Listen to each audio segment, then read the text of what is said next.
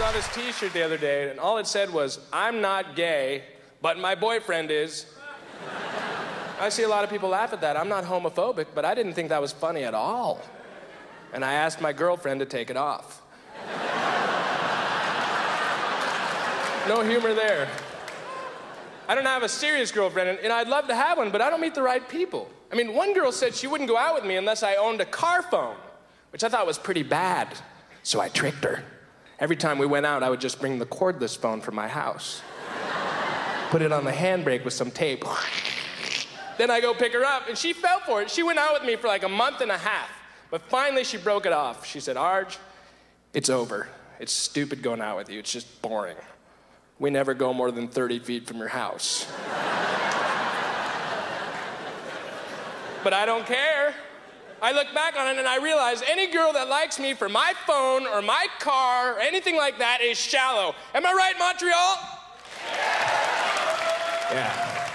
And I deserve somebody that likes me for who I am pretending to be. Right? Yeah. I'm not worried anyway. Why should I be worried about settling down? I'm 28 years old, and I'm in show business. So, you know, if things go well, my wife hasn't even been born yet.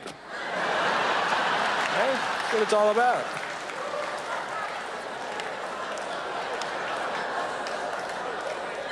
However, I don't mind being single anyway. You can do whatever you want. I mean, I'm not bragging, but a couple nights ago, I almost had a three-way. A menage a trois.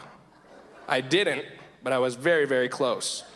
All I needed was 2 girls. I would have been so in there.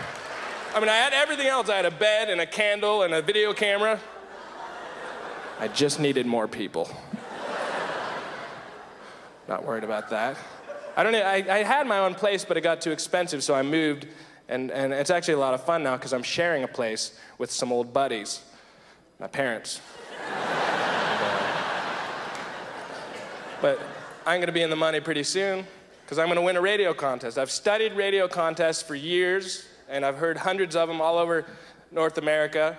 It doesn't matter where you are, though, because everyone sounds the same. Every person reacts exactly the same way when they win a radio contest.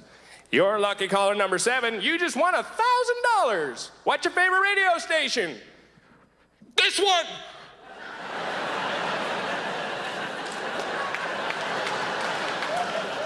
People have no shame or dignity when they win.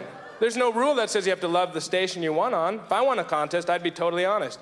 "You just won $1,000. What's your favorite radio station?" "Well, I jump around a lot.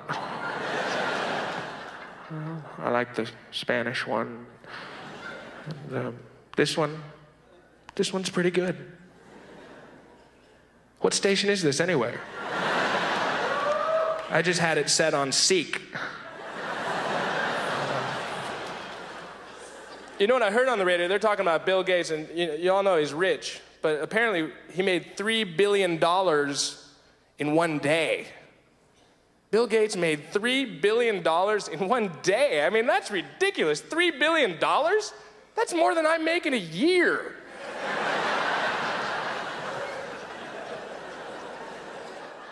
I got a computer, but not to do work on. I just love video games, and this computer came with the best video game I've ever seen built into it.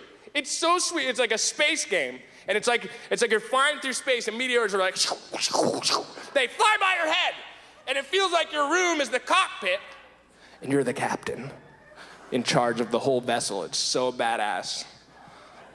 I don't even know how to play it yet. It's called Screensaver, and so realistic. The meteors fly by, look out, here they come! And then you hit any key and you go in the ship computer, and there's a database in there, and I don't know what you do with it, but I think you gotta get the data to save the screen.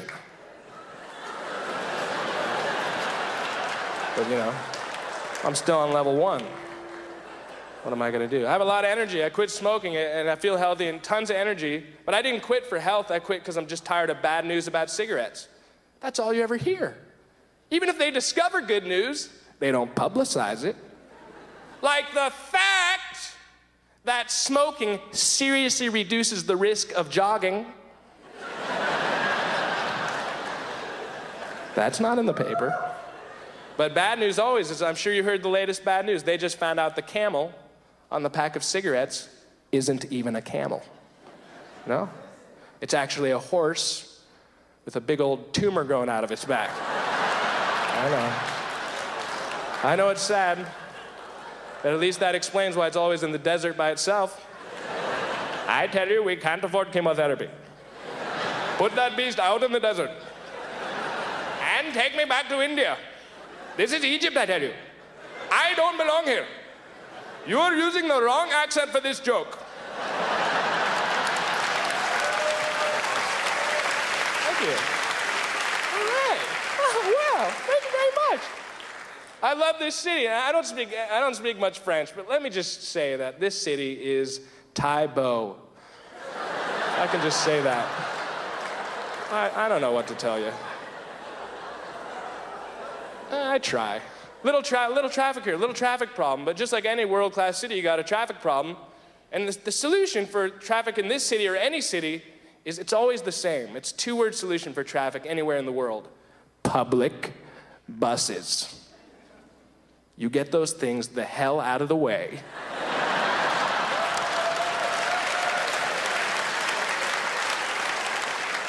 No more traffic. If you don't own a car, then stay home until you do. You selfish bastard. The worst traffic I've ever seen has to, when I was in Europe, I mean, the traffic there is worse than anywhere, but I never got caught in it, because I just bring a harmonica. Bring a harmonica along if you ever go to Europe. Every time you get caught in traffic, just roll down the window, pop your head out there.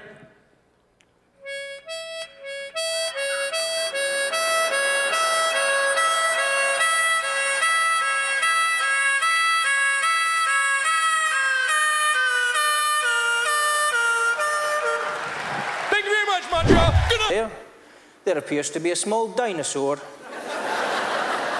in my room. And the guy said, "Ah, yeah, mate, yeah, that's a gecko." And he hung up. My girlfriend's pregnant and we're very excited about it, and that's exactly how you have to say it.